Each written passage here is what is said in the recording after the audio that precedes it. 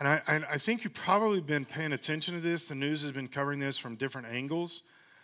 It depends on which place you're getting the news from, depends on how the angle is. But I've been finding it interesting that we're starting to see a big talk about COVID again, that it's breaking out all over China. Now, this is, some of the media I've seen has said that 25,000 Chinese people a week are dying because of COVID.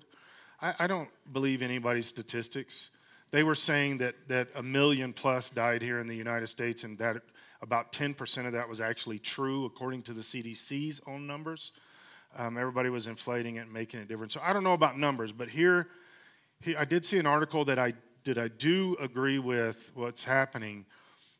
China tried to infiltrate America with COVID the first time. It was a designed sickness. It was a weaponized virus, but it didn't work. It didn't accomplish what they had hoped it would accomplish, which was basically crash our country and our economy. They got close because our country capitulated with all of the World Economic Forum stuff like everybody else did, and we locked our country down, and that did hurt us. But it wasn't the COVID that hurt us. It was the lockdowns by the government. Now, with that, the reason I'm saying all of that is now they're already starting to reinstate, airlines are starting to reinstate some mandatory masks. You have to have proof. If you're coming from China or have been involved in China in the last 6 months, you have to have proof of vaccine and all this stuff, which is interesting because if you have the vaccine, you're over 70% more likely to catch COVID. So now they're saying, if you have COVID, we're going to make you get the thing that makes you get it before you can come into our country because we don't want it. Somebody is crazy. But I do believe that China did create this to try to infiltrate and try to do this kind of stuff to us. But I think their plan didn't work, and a lot of people did not get vaccinated, and they're not as susceptible. There will be a lot more people susceptible. And I know that different ones in your hearing got vaccinated, but this is just the statistics.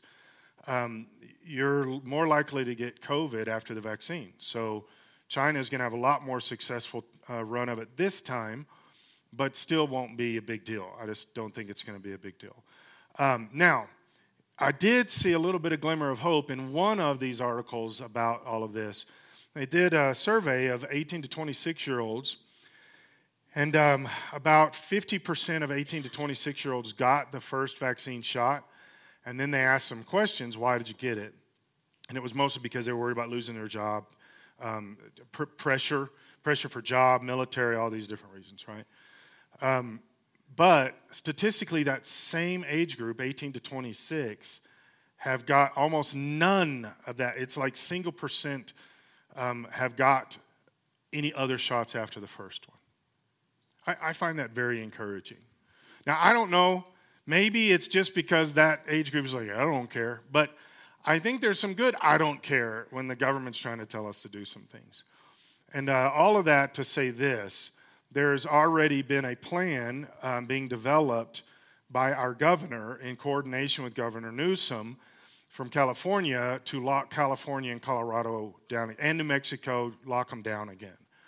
But this is what you have to do. Just don't go with it. Just don't listen to it.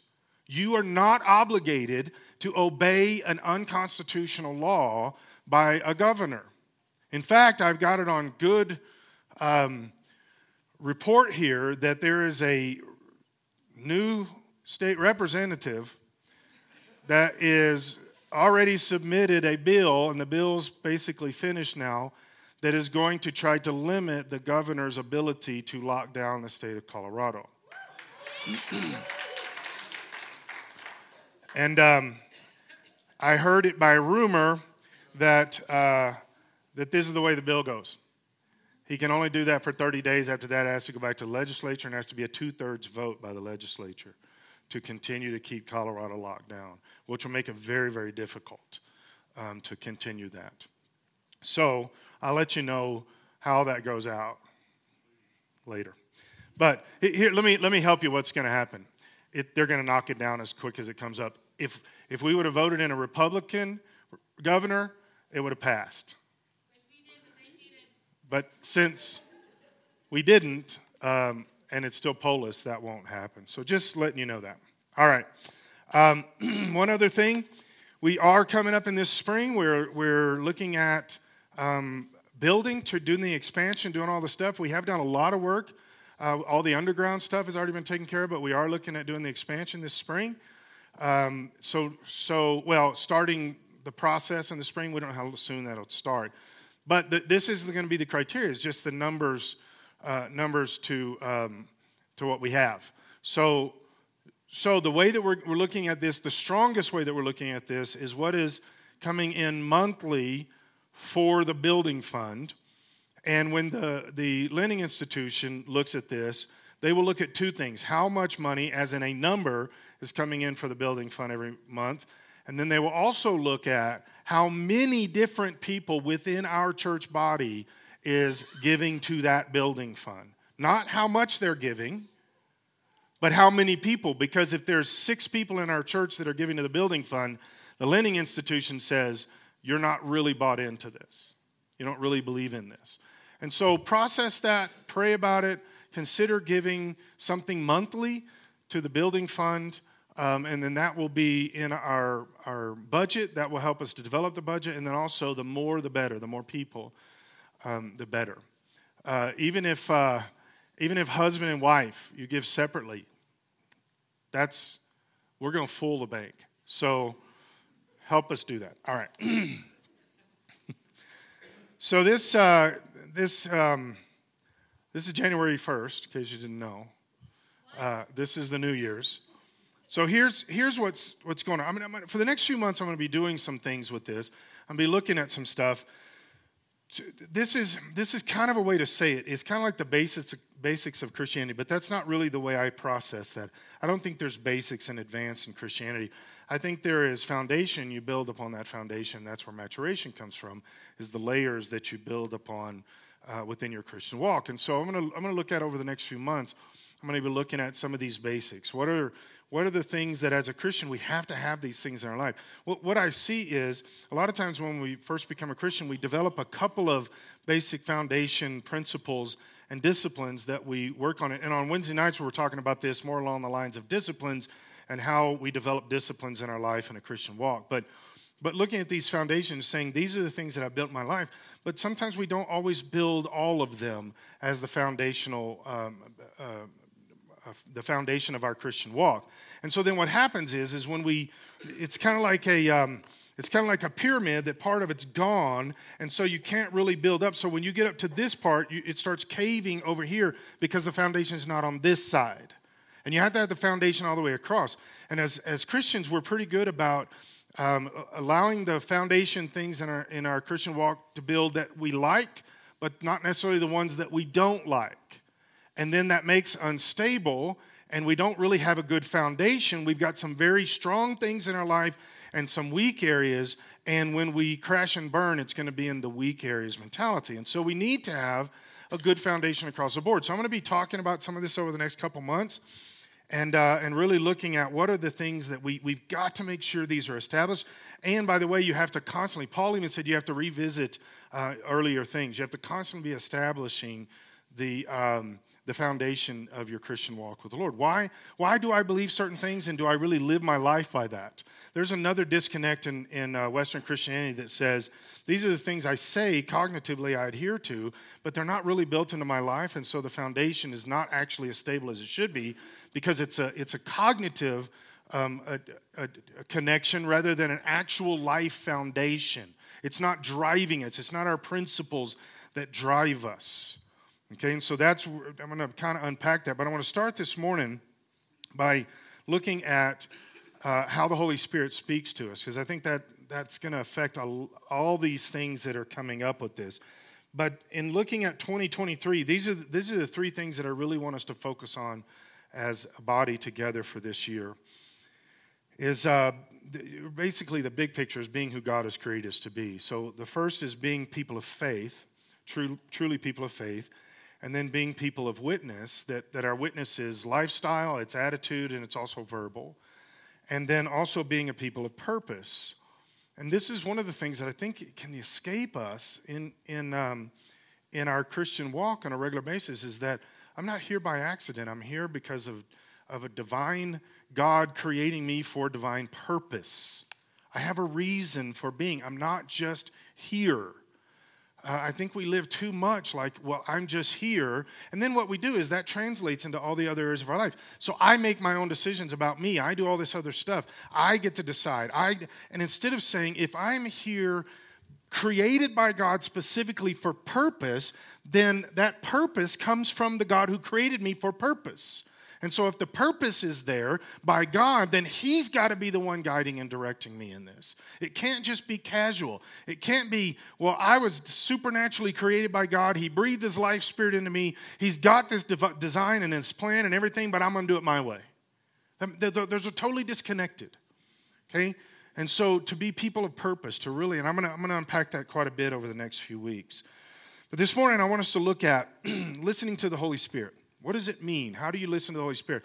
So I'm going to look at one story, one little part of Acts, and we're going to unpack all the different ways in just this one chapter in Acts, how the Holy Spirit speaks to people. Now, the goal of this, the reason I'm doing this, is so that when we're done with this, that you say two basic things. I know the Holy Spirit wants to speak to me, and then the next question is, God, what does that look like? So we're going to unpack the ways that the Holy Spirit speaks, but it has to start with this. The Holy Spirit wants to speak to me. The Lord is trying to speak to me. I think we've got to grab onto that deeper than what kind of the church does as a general sense. Because God designed you to hear Him. Think about that statement. He did not have to even tell you He was there. He didn't have to design you with what we call, or the way the Scripture describes it, is our spirit, which is the way we connect or listen to God or understand there is a God. He didn't have to do all that stuff. He could make you without any desire for divine connection and understanding. But every single human on the planet has an understanding that there is something spiritual and some kind of desire to investigate that. That's because God put that within us. So to take that to the next step, I believe the Holy Spirit wants to speak to every one of us. And there's a few things with this. One, I think He wants to speak to us, all of us. Doesn't matter how close you walk to the Lord or whatever. He wants to speak to all of us more than we're hearing. Another way to process that, I believe that He is speaking to all of us more than what we're hearing. I think He's regularly speaking to us. Sometimes we call it intuition. Sometimes I think even sometimes what we consider to be deja vu is the Holy Spirit speaking to us. I think the Holy Spirit is trying to illuminate in a moment in our existence and say, hey, pay attention here. He wants to speak to us in a lot of different ways, but I really believe that He is speaking to all of us more than we know, and that He wants to speak to us or for us to hear Him more than we're listening. But it has to start with you saying to yourself, I know the Lord wants to speak to me. Because I come across a lot of Christians regularly that really don't believe that. They don't have a problem with prophecy. They don't have a problem with divine voice in our life or just the nudging of the Holy Spirit. But they think that the Lord does that with everybody else, not them. And then you have some kind of the weird extremes that make this even more difficult sometimes for us to think the Holy Spirit speaks to us, because you got those people that every single second of every moment God is speaking to them.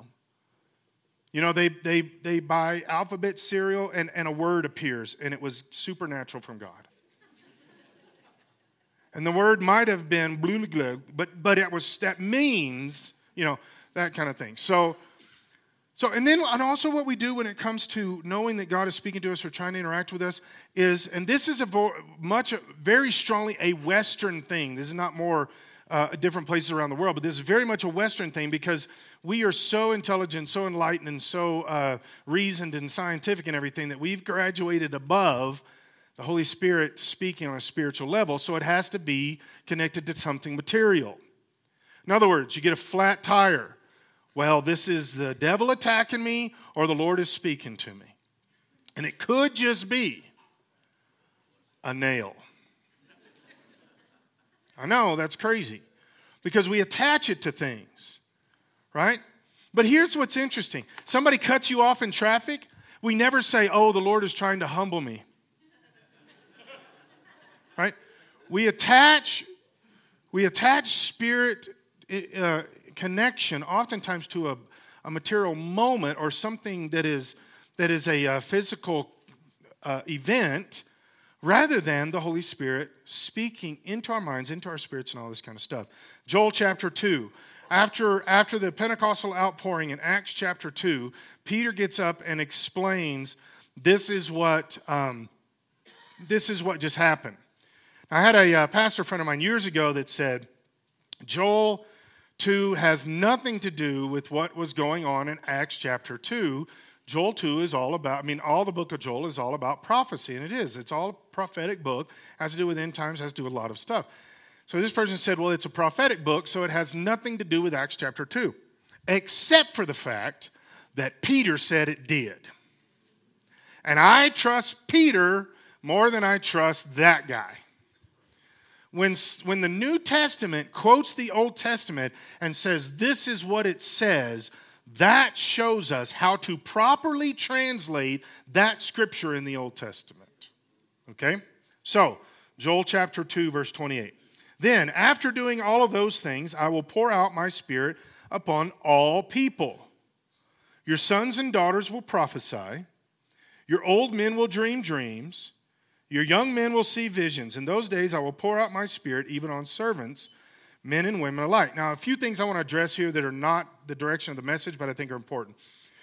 One is, the reason that it says old men will dream dreams, young men will see visions, because you cannot dream something that you have not experienced at some particular level. Okay, science has shown us this even. But you can't dream something that is unknown to you or that you haven't experienced. That's why when you're falling off a cliff in your dream, when you hit the ground, you wake up. Because your brain does not know how to die. It's never died before. Okay? Unless maybe you've died before and came back to life, then maybe you die in your dreams. But you don't know how to die. And some people have said, and I wouldn't totally disagree with this, some people have said that if you actually died in your dream, you may not live outside your dream. Okay? Plus, I've read some really good sci-fi books that kind of go down that road that I like. But you dream what you know. So old men are dreaming dreams. Now, this is important, okay? It doesn't just mean old men are dreaming dreams because they ate pizza and they had, a psychedelic dream. That's not what I'm talking about. This is specifically saying because the Holy Spirit has been poured out on you, you will be dreaming dreams, which means that the dreams that you are dreaming are Holy Spirit inspired. Now, that doesn't mean every single dream you have is Holy Spirit inspired, but this is one of the things we just don't process in Western culture. We don't put enough emphasis on dreams and visions. We've been kind of taught not to do that. That's kind of, and we don't do that. Specifically, if you're sitting at work and a coworker comes up to you and says, I had a dream last night and I want to tell you what the interpretation is, you're going to be like, why am I sitting here? That's what I'm talking about. But here's what I know from Scripture is God wants to give us dreams. Older guys, God wants to give you dreams. Us younger guys, we see visions. Why? Because us younger guys, we don't have as much life under our belt, and so the younger guys are supposed to have visions of what could be in the excitement of the potential of stuff. Now, the way this balances together is the old guys bring wisdom to the table, and they temper the visions of the younger guys. They're both from the Holy Spirit, but they put some balance to it. The younger guys are supposed to bring the excitement of we can accomplish anything to the table and push the older guys. Okay? I've seen where younger guys get completely out of control because, we could just do anything. Well, not necessarily. It may not be what God is exactly leading through that vision. And then sometimes I've seen where the older guys put so much temper on it that they just become a wet blanket. Neither one of those are healthy. There's balance. But if we understand this is coming from the Holy Spirit, I believe that God wants to give us visions and He wants to give us dreams. He's saying that here. Okay? Visions where the best, because I've talked to a lot of people about this over the years. I find this stuff fascinating. How do you perceive what was just written there in Joel? I think the most common answer that I've had for visions is that it was like you started daydreaming. And the same kind of thing is kind of your imagination, but you're daydreaming, but this is a profound God kind of moment with this, right? And that the closer you are to God, the more you understand what his voice sounds like, the more you'll recognize a vision or a dream as being from God. And here's what I would suggest is if that happens to you, talk to somebody very quickly. Maybe even write down what happened so the details are not left out. But talk to somebody like your spouse, a very close friend. Talk to them very quickly and say, hey, this is what happened. What do you think? Now, they're just giving input. They're not God. They're not the final word on this. But it's very beneficial to have somebody speak to you about this kind of stuff. Specifically, you feel like it was God speaking to you. And expect it to happen way more than whatever your context is right now. Because I just think God is trying to do that. Here's another thing that I think is important here in Joel 2. It says that I will pour out my spirit on all people. Your sons and daughters will prophesy. And then the last part, I will pour out my spirit even on servants or slaves and men and women alike. I still do not, I try to bring this up every now and then because I think it's important. But I just don't understand why there are major chunks of the world. And I know the scriptures they use for this, but they've used them out of context and they're wrong. The idea that women cannot be in ministry, I just don't understand that. He's pouring out his spirit upon all people, sons and daughters. Holy Spirit is poured out on daughters just like sons. But the sons are the only ones that are allowed to talk about it? The daughters can't talk about it? Except maybe only to other daughters and then only in closed rooms where no men can hear? I mean, this stuff is crazy. I will pour out my spirit even on servants. It doesn't matter where you are in the cast of life. Men and women alike, the Holy Spirit will be poured out upon. So why can't women speak about what the Holy Spirit has told them? This is so foreign to me. Now, I did grow up in a very egalitarian. Assemblies of God are well, not as much nowadays. They've kind of regressed. But back in the day, women were pastors in the Assemblies of God all the time. I just don't understand it, but I still hear it. It still pops up every now and then. I still hear ministers talk about this. Women can't be in ministry. That's so arrogant. Holy Spirit will pour out on you, but not women? Oy. Okay. I'm just going to say it. Oy vey. All right, so now let's look at, we're going to go to Acts chapter 11, and we're going to look at, so the story is about Peter and Cornelius' house and all that stuff, all right? I'm going to focus a little bit on the story, but I'm going to focus on how the Holy Spirit speaks to people during this chapter. Now, this is an important note because the point of this is very important for what we're looking at. Acts chapter 10, I believe, I haven't found anybody to agree with me on this at like academic ranks, but I'm right. Acts chapter 10 is like the whole book runs up to Acts chapter 10 and then plateaus because of what Acts 10 and 11 are doing.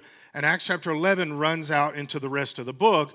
And the moment of Acts chapter 10 and 11, what happens there is the point of the book of Acts. Separate from, well, in coordination with the empowerment of the Holy Spirit. So this is what it's about. Luke writes the book of Acts to Theophilus, same person he wrote the book of Luke to.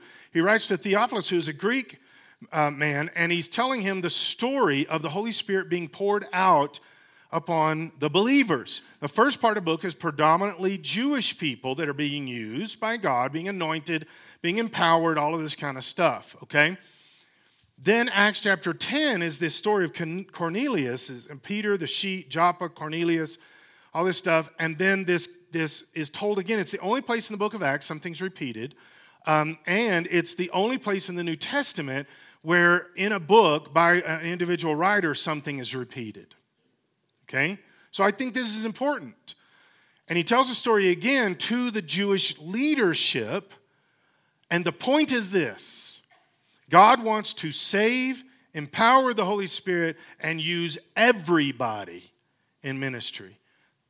And the first part's about Jewish. Acts 10 and 11 switch the gears, and the rest of the book is predominantly about Gentiles. That's Luke's point, which is good, because unless you're Jewish, you need that second half of the book of Acts. Because you need to know you can be saved. This is the big conversation from Acts 10 and 11 is, can a non-Jewish person be saved? Can they be filled with the Holy Spirit? And then the rest of the book is, can they actually minister? And that's what Luke is trying to teach us here, is you, not being Jewish, can be saved. You, not being Jewish, can be filled with the Holy Spirit. You, not being Jewish, can be used in the power of the Holy Spirit just like anyone else. It doesn't matter about stature, life, doesn't matter about position, importance, finances, or anything else. It doesn't matter about gender. You can be saved, empowered, filled with the Holy Spirit, and used by the Holy Spirit. That's the point of the way the book is written. Now, the book of Acts is basically the empowerment of the believers to minister. It's called, oftentimes, the title in your Bible is the Acts of the Apostles. That's a dumb title for the book of Acts. It was not supposed to be, because it should never have been called that. And by the way, Jesus didn't give it that title. Okay? King James did. But this, not the one alive today. So here's the thing with this, is it should be called the Acts of the Holy Spirit in the believer. Not the Acts of the Apostles, because by the time you get to the end of the book of Acts, the apostles aren't doing most of the ministry. Okay, now, with all that said, we're going to look at how the Holy Spirit speaks, and also some of what he speaks, but how he speaks specifically. Verse 1 of Acts chapter 11. Soon the news reached the apostles and other believers in Judea that the Gentiles had received the word of God. But when Peter arrived back in Jerusalem, the Jewish believers criticized him. Now, I just want to throw this out here because this one gets under my skin sometimes. The idea that the Catholic Church came up with, that Peter was the first pope, and that it's because of his leadership and his authority and everything else, and that he was the leader of the church and everything. Peter was not. Peter comes back after this happened. The Jewish believers criticized him. Who was he coming back to? The Jewish leadership of the church. And he presents the case to the Jewish leadership of the church, and some of these people made fun of him. So this whole idea of the papacy and all that kind of stuff does not come from Scripture. It just never did, never has. In fact, later on, Peter does a really good job with this story, this part of time, but quite a few years later, Peter starts telling people they got to be circumcised again and all this other stuff, and Paul shuts him down and disciplines him. Paul does. Disciplines the Pope, God's voice on earth. Okay, so that was free. The rest of this costs a lot. Verse 3, you entered the home of Gentiles and even ate with them. You understand that was a big no-no, right? Can you imagine that today? That somebody calls you up, hey, you guys want to come over for New Year's? We have some burgers and chips and dip. No, I can't really come to your house. Why? Because you're unclean. Although I'm going to start using that now that I think about that. Then Peter told them exactly what had happened. Now look at this. I was in the town of Joppa, he said, and while I was praying, because that's huge, that's important, I'm going to talk about that next week. While I was praying, I went into a trance and I saw a vision. This is one of the ways the Holy Spirit speaks to us, and this one's straight out of Joel. So apparently Peter was still fairly young, like me. So he goes into a trance and he sees a vision. The Holy Spirit is speaking to him through a vision. Now, what does this trance look like? I don't know. I wasn't there. But it may have been like completely unresponding to the world if somebody walked up, or it could have been more like a daydream kind of thing. We don't know. But we do know this. The trance was so strong that he paid attention to that more than his surroundings. And he was paying attention to this vision more than what was going on around him. And by the way, this vision still affects us today. So this was pretty important that God did this, which is why I think he does this with a trance and a vision kind of thing. Is because, see, I believe when God speaks to you through dreams or vision, or he speaks to you audibly, you are expected to repeat that to other people. Okay, not every time the Holy Spirit speaks to you are you supposed to repeat that to other people. Sometimes it's purely for you. But if he speaks to you audibly, which we're going to get to, I think he wants others to know. Right?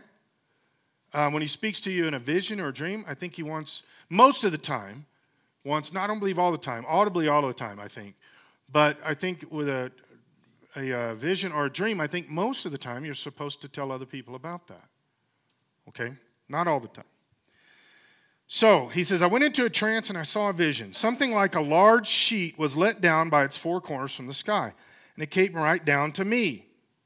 When I looked inside the sheet, I saw all sorts of tame, wild animals, reptiles, and birds. Now, the reason that Peter takes the time to pick out certain things within that sheet is because he's dealing with quite a couple thousand years worth of law here. You can't eat this stuff. You can't eat this stuff. And wild animals would be on that. Reptiles would definitely be in that category. Those kind of things. So Peter mentions what he sees in the sheet, inside the sheet. Okay. And then I heard a voice say, now this is audible voice from heaven. I heard a voice say, "Get up, Peter, kill and eat them." Now, this is huge for us today because we get to eat bacon. But this is not just about that, okay? Because what he's about to do is go to Cornelius' house, who's a Gentile. So this is also talking about not just the dietary restrictions, but it's also talking about people, interactions. Now remember, everything in the Old Testament, the law was built upon actions, not attitude of the heart per se, and not intent. It's just about actions. Don't eat this. Okay? Don't go to a Gentile's home. But now, in the New Testament, the bar is raised. It's not done away with. Those laws are not done away with, but they are raised and they are made into the completeness or the fulfillment of what they originally existed for. So now, God is saying, don't call anything unclean that I'm calling clean, because now you need to be able to connect and interact with different people. And also, I think some of the dietary stuff was they'd come into a different place in societal development where cleanliness and things like that were an issue too. But we also see where this raising of the bar happens here. That God is concerned. He's always been concerned about people, but now he's concerned that because of the cross and there's grace and there's relationship, that everything now flows through the mentality of relationship in grace instead of the law and rules, right? So he's trying to get this across to Peter. Now, does that mean we can eat bacon? Yes. Okay, so then he says, "Get up, Peter, kill and eat them." Now, here's what's going on with Peter, because Peter argues. Now, this is something very common for us when the Holy Spirit tries to speak to us. Most of the time, we'll resist, we'll pause, we'll think about it differently, and then oftentimes we'll even argue with God, specifically if it's something that goes outside our scope. Not necessarily that we disagree with, although if we disagree with it, we will argue with it even more. We will come up with reasons why we do not listen, we don't pay attention, this is not real, whatever the case is. Peter's doing the same thing. But I do want to give Peter a little bit of a break here, because I don't think that Peter was just trying to, specifically at first, I don't think he was just trying to argue with God.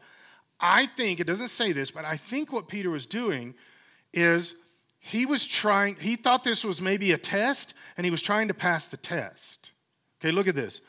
"No, Lord," Peter says, "No, Lord," I replied, "I have never eaten anything that our Jewish laws have declared impure or unclean." And then I think he's like, "What do you think about that, Jesus?"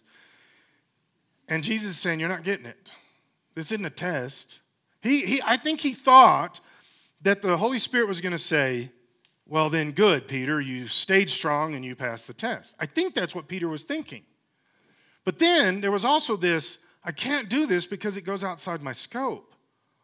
I've never eaten that, whatever that one thing in there was he points out. I've never eaten lobster.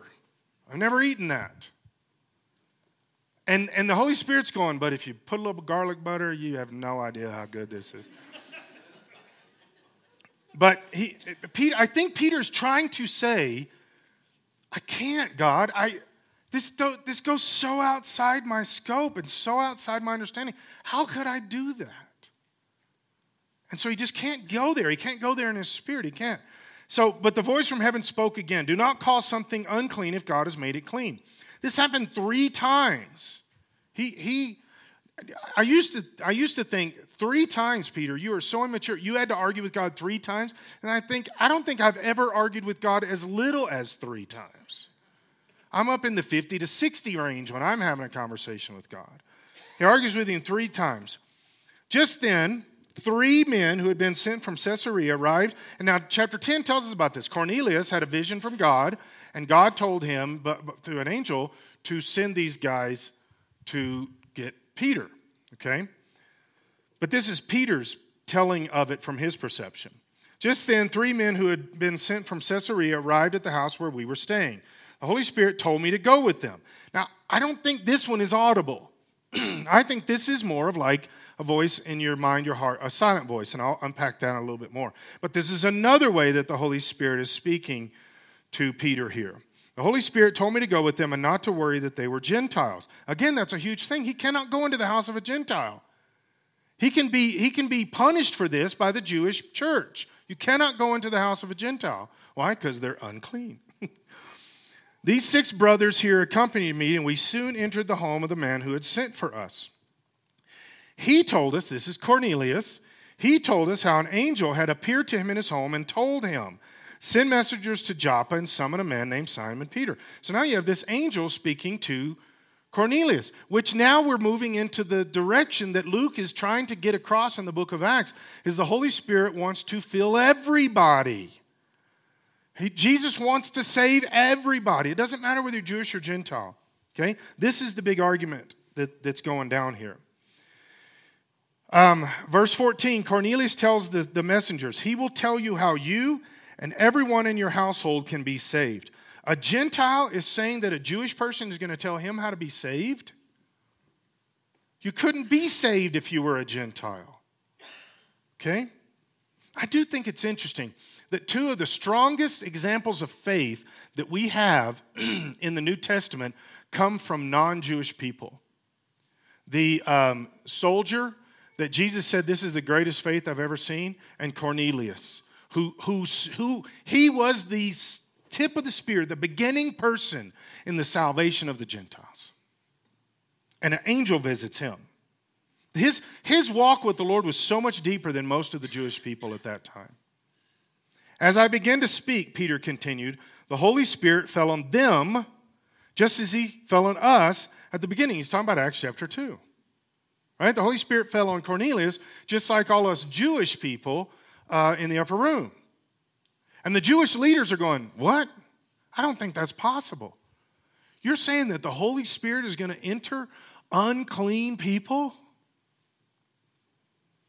But see, part of the situation, this is the very last sentence we'll get to in a second, but that part of what Peter is establishing, what Luke is establishing through this story with Peter, is that the only reason they could be filled with the Holy Spirit is because they had just got saved. And really, that's even bigger, although they're not seeing it this way, I don't think. That's even bigger than being filled with the Holy Spirit in the Jewish thinking. That you could be saved?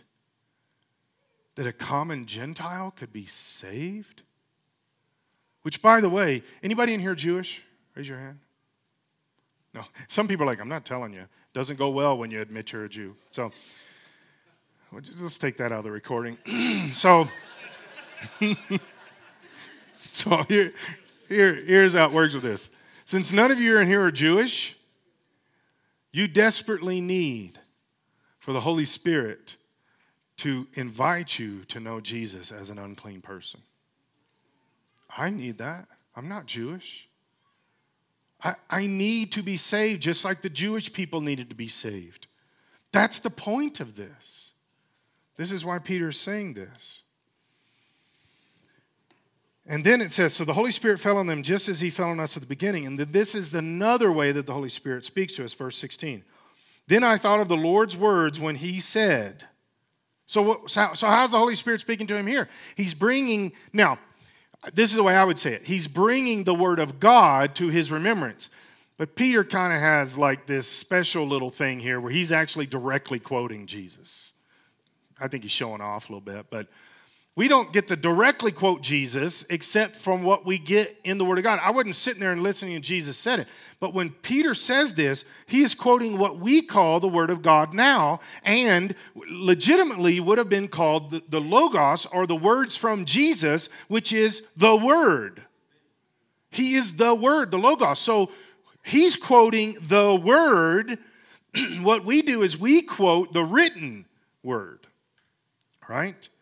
And he says, John baptized with water, but you will be baptized with the Holy Spirit. And since God gave these Gentiles the same gift, that's empowerment, as when we believed in the Lord, which is starting point, which is salvation. You have to be saved. The only prerequisite for being filled with the Holy Spirit is being saved.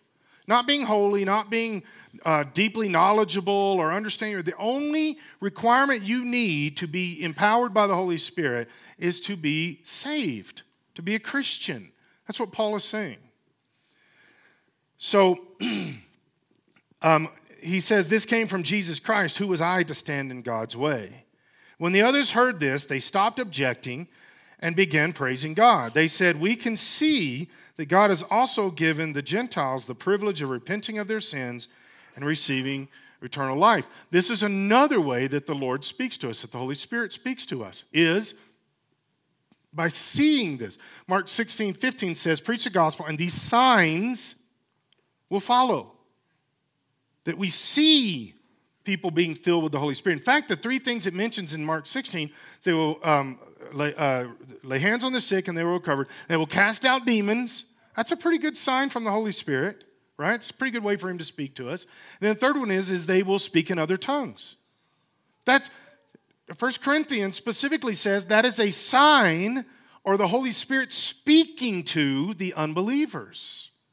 Not the believers, but the unbelievers.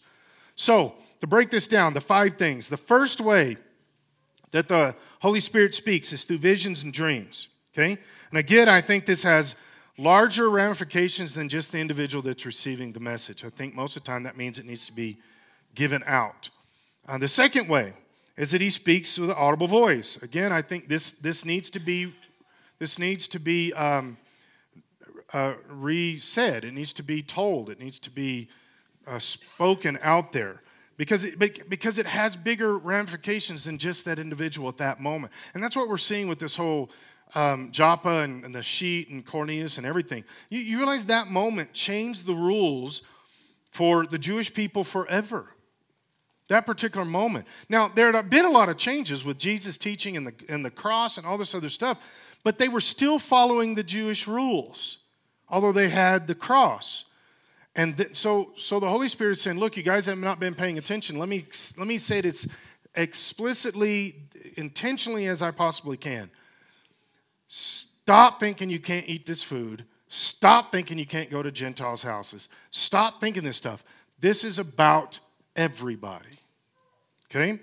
The third thing, the voice inside, how he speaks to us inside. Now, this is interesting. I've talked to a lot of people. Again, I find this stuff very interesting, and so I ask people questions. How do you know God is speaking to you? What does that feel like, sound like, look like in your life? And I'm talking like voice inside, not audible, okay? Audible, you just hear it, I guess. But dreams and visions, I've talked to people about this, but this voice inside is the one that is the most interesting to me because I think it can be so diverse across so many of us. And because I've heard people say, well, I hear his word in my heart. I hear it in my head. I've had people describe they can feel God speaking to them in their gut, in their stomach. Okay? I don't know what that means for me. I mean, for them, but I know what that would mean for me. I don't know. I just really enjoy hearing people describe these things because I think God speaks to us differently. I've talked to people that give messages in tongues, interpretation, word of knowledge, those kind of things. And I'll say, okay, what does that look like to you? I've had people say, well, it's like a picture, or I see something, a moment happening. Now, to me, I think that's probably in the category of vision, right? But some people will say, well, I was praying the night before, before I came to church, and God was just saying this stuff to me. And then all of a sudden, in that moment in the service, I realized I'm supposed to be speaking that to everybody. It wasn't just for me. So it was something they had been praying about the night before. Some people say, well, I get a word or two, and then I step out in obedience through the fear. I step out in obedience, and I start speaking that, and the rest comes to me as I'm saying. I've heard this in so many different ways. How do you know God's speaking to you? I think, again, oftentimes we count it up to intuition or I just feel that way kind of thing, rather than saying, maybe God is speaking to me. Maybe he is. This would be my suggestion. At least just pause a little bit and say, Lord, is this you speaking? I do that regularly. Just, God, is this you speaking? Because I don't know for sure sometimes. I don't know. What is God saying? I don't know. Is he saying this? I don't know. So just stop everything else in your mind, whatever's going on, and you can just talk to God. God, are you speaking to me right now? And I think he'll show you fairly quickly if this is him that is speaking or it's just the thoughts you're having. Lord, are you speaking? Let me give you a little bit of a litmus test to this. I think if you think to yourself, this could be God, most of the time it is. Satan's not putting that thought in your head. You think Satan's telling you to serve God better, to pray for somebody, to witness? You think Satan's doing that? And he's like, oh, wait, I didn't mean that. Most of the time, if you think there's a possibility it's God, it probably is. So pause and process it. Think. God, what are you saying to me? How are you saying this? What is going on here? This is why when it started, Peter was in Joppa praying. This is why this is important. Because he was already trying to hear God and listen to God. And then God unloads on him in a very big way outside his normal comfort zone. So I think we should be doing this. I try to do this regularly. It's just be praying. I try to pray throughout my whole day that this isn't just, this is interesting to me also, this how prayer kind of changes throughout Scripture and then majorly changes after Scripture is finished. Old Testament prayer was more conversation with God. New Testament prayer, conversation with God under the power of the Holy Spirit. 500 years later, wrote prayers written by people and prayed with beads and everything else. What did we do to get to that point? We stopped having a conversation and we started making prayer a formal thing. God didn't want it to be a formal thing. He wants to talk to you. He wants you to talk to him. Pray, seek his face. He will talk back to you.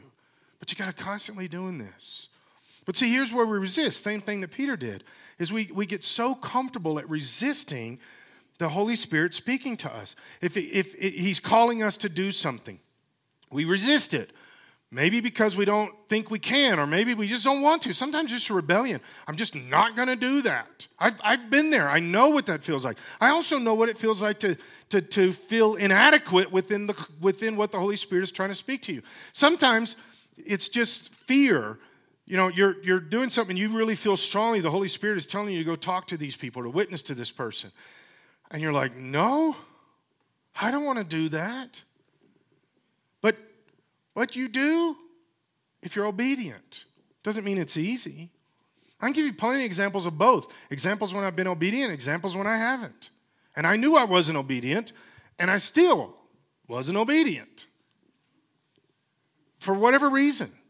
Guys, this is where we've got to learn to listen. First say, Holy Spirit, I know you want to speak to me. And then listen, and here's the thing. Do what he tells you.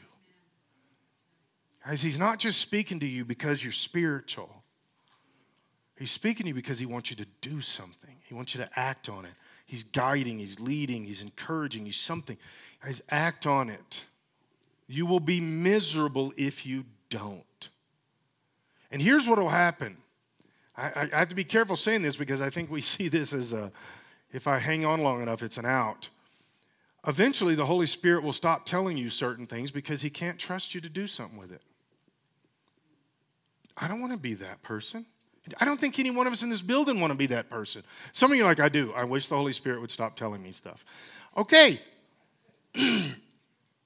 That's wrong. Okay, so here's where you got to go to is if you resist the Holy Spirit, eventually say, okay, I'll find somebody else. Guys, don't be that person. That scares me in my spirit. That hurts me in my spirit when I say that. Because I've done that at different times. And my prayer nowadays is, Lord, please use me. As the psalmist says, do not pass me by. Please use me.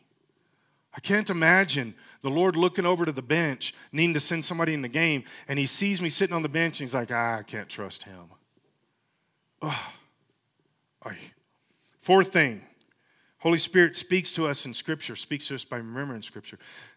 Scripture tells us, the Word of God, have I hid in my heart that I won't sin against you, God. Why? Because when you're tempted, God brings Scripture up. The same thing that Jesus did with Satan in the 40 days of fasting.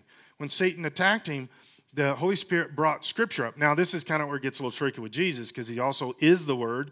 So maybe he didn't have to be reminded of himself, but the Holy Spirit brings God's Word to us, and then it becomes a sword that cuts through the stuff, and Satan's temptation no longer has power over us. Why? Because the Holy Spirit speaks to us, encourages us, empowers us, emboldens us through the Word of God. That's why we have to get it into our spirit, not just cognitively read it, but get scriptures and memorize them. For years and years and years, I used to keep note cards, the little white note cards with lines on them. I don't even know if people use those anymore, but the little white note, I would keep about 15 of them in my pocket, and they were scriptures, and I memorized scriptures that way. And when you're just sitting around, this was like early pre-cell phone and early cell phone, and I would just pull these cards out and just read those scriptures. And eventually I memorized them. And to this day, those scriptures are a sword in my life. They're not just something I read in an old religious book. They're a living, active thing growing and moving in my life. And they never go away. And they are a sword that will cut through. And it's amazing how quickly something will come to your mind at the right moment. That's the Holy Spirit. That's Him helping you through the process. Okay, so the fifth one, visible sign of the Holy Spirit's power. That God does back up His Word, and He does back up what He is telling us, oftentimes by showing us something. That we can see it. That we see God's power. That we see His presence. That we can see something that just looks different to us, and understanding that this is the Holy Spirit speaking to us. Right? And that is where it is a material moment in life. A physical event kind of thing. And we see this and we recognize this. That's also how the Holy Spirit speaks to us. Specifically if it's supernatural, right? If you see somebody supernaturally healed, you should see that as a sign from the Holy Spirit. You should see that as the Holy Spirit speaking to you, not just healing them. Right? He's speaking to you too. Okay? So, my desire with this, God, I know you want to speak to me. Because we have to start there. If you don't start there, you're relegating yourself into a category that doesn't include a lot of the stuff that Scripture is showing us. And like the whole book of Acts. The Holy Spirit wants to speak to me. You got to start there. Holy Spirit wants to speak to me. And then you move on to how does He do it? And I didn't get them all. That was just the ones in that chapter. How does the Holy Spirit speak to me? Why don't you stand with me?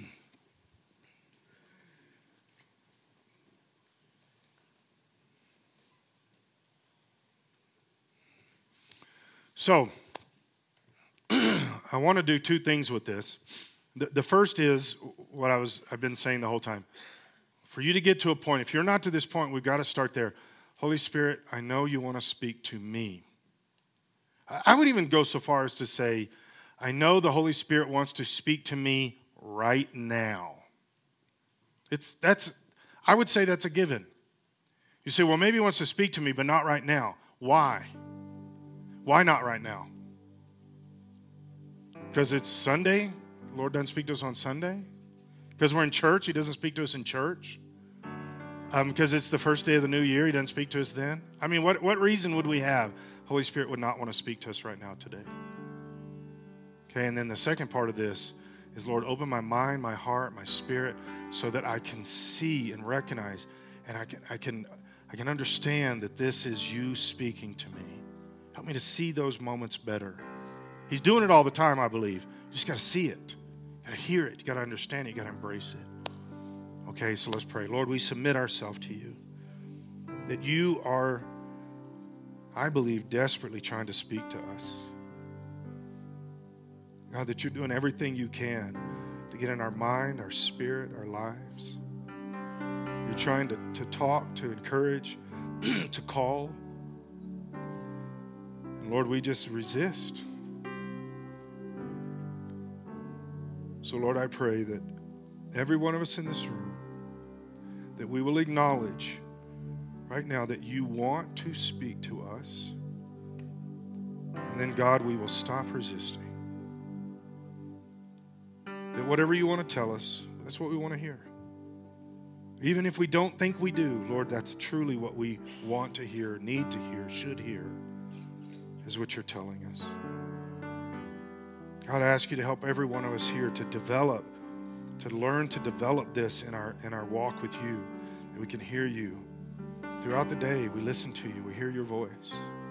While we're working, while we're hanging out with people, good people, bad people, Lord, that you're speaking, that you're guiding us, and that you are trusting us to hear you, to obey you, and to touch somebody else's life with the power of who you are.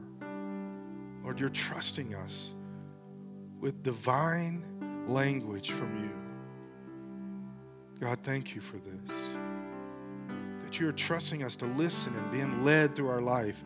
God, thank you for this. I don't want to do this life my way or by myself or according to my rules. I want to do it according to what you desire, Lord. And God, I pray this strongly over every one of us in this building. This is not our life. Lord, help us to listen to the one who made us. God, help us listen to the power of the universe. Help us to listen to supernaturalness that is part of our existence. Help us to listen to the most important voice ever. In the name of Jesus.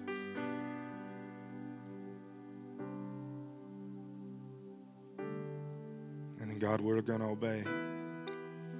God, we're going to obey. I pray against any reason in this room right now why someone has convinced themselves not to obey you. Lord, I pray against fear or insecurity. I pray against rebellion.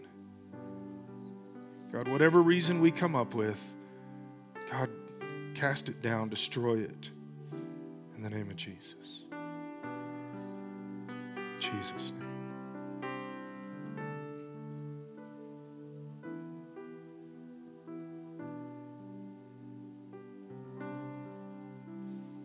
Lord, help us to care only about what you think,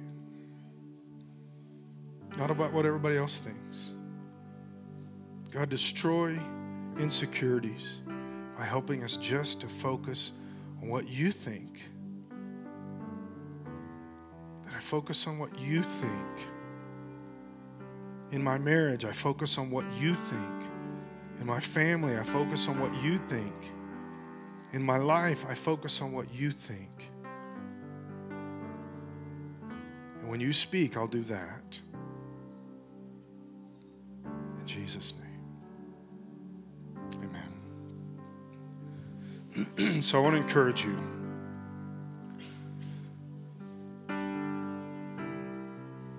This is the first week of the year, right? Maybe spend some time fasting, praying and fasting this week. I'm going to be doing that some this week. And this is my prayer for me. I just need the Lord to clean out my mind, my spirit, refresh, restart. I don't know. I don't really have a plan. Except, God, I want more of you, less of me. That's what fasting and praying does. Maybe consider spending a few days this week really getting in and fasting. And not just like, although this is okay, but not just, I'm not going to have coffee in the morning. I mean, that can just be dangerous for everybody. But to really say, God, I'm going to go a couple days of lunch that I'm not going to eat lunch and I'm just going to talk to you. Let God change you. Let God do some things. Let God clean out your spirit. Let him speak to you. Fasting is the best way for God to speak to you. Let him do that and start the year off right. And then even process, I'm going to talk about this in 4 weeks, but even process then, maybe fasting consistently throughout the year, like 1 day a week or something like that throughout the year. Okay? Before noon tomorrow, God's going to give you a chance to tell somebody that Jesus loves them. Do the best you can. Listen to the Holy Spirit. Tell somebody about Jesus, and God will honor that in your life. It's a guarantee. So shake somebody's hand. Tell them Happy New Year, and we will see you Wednesday night.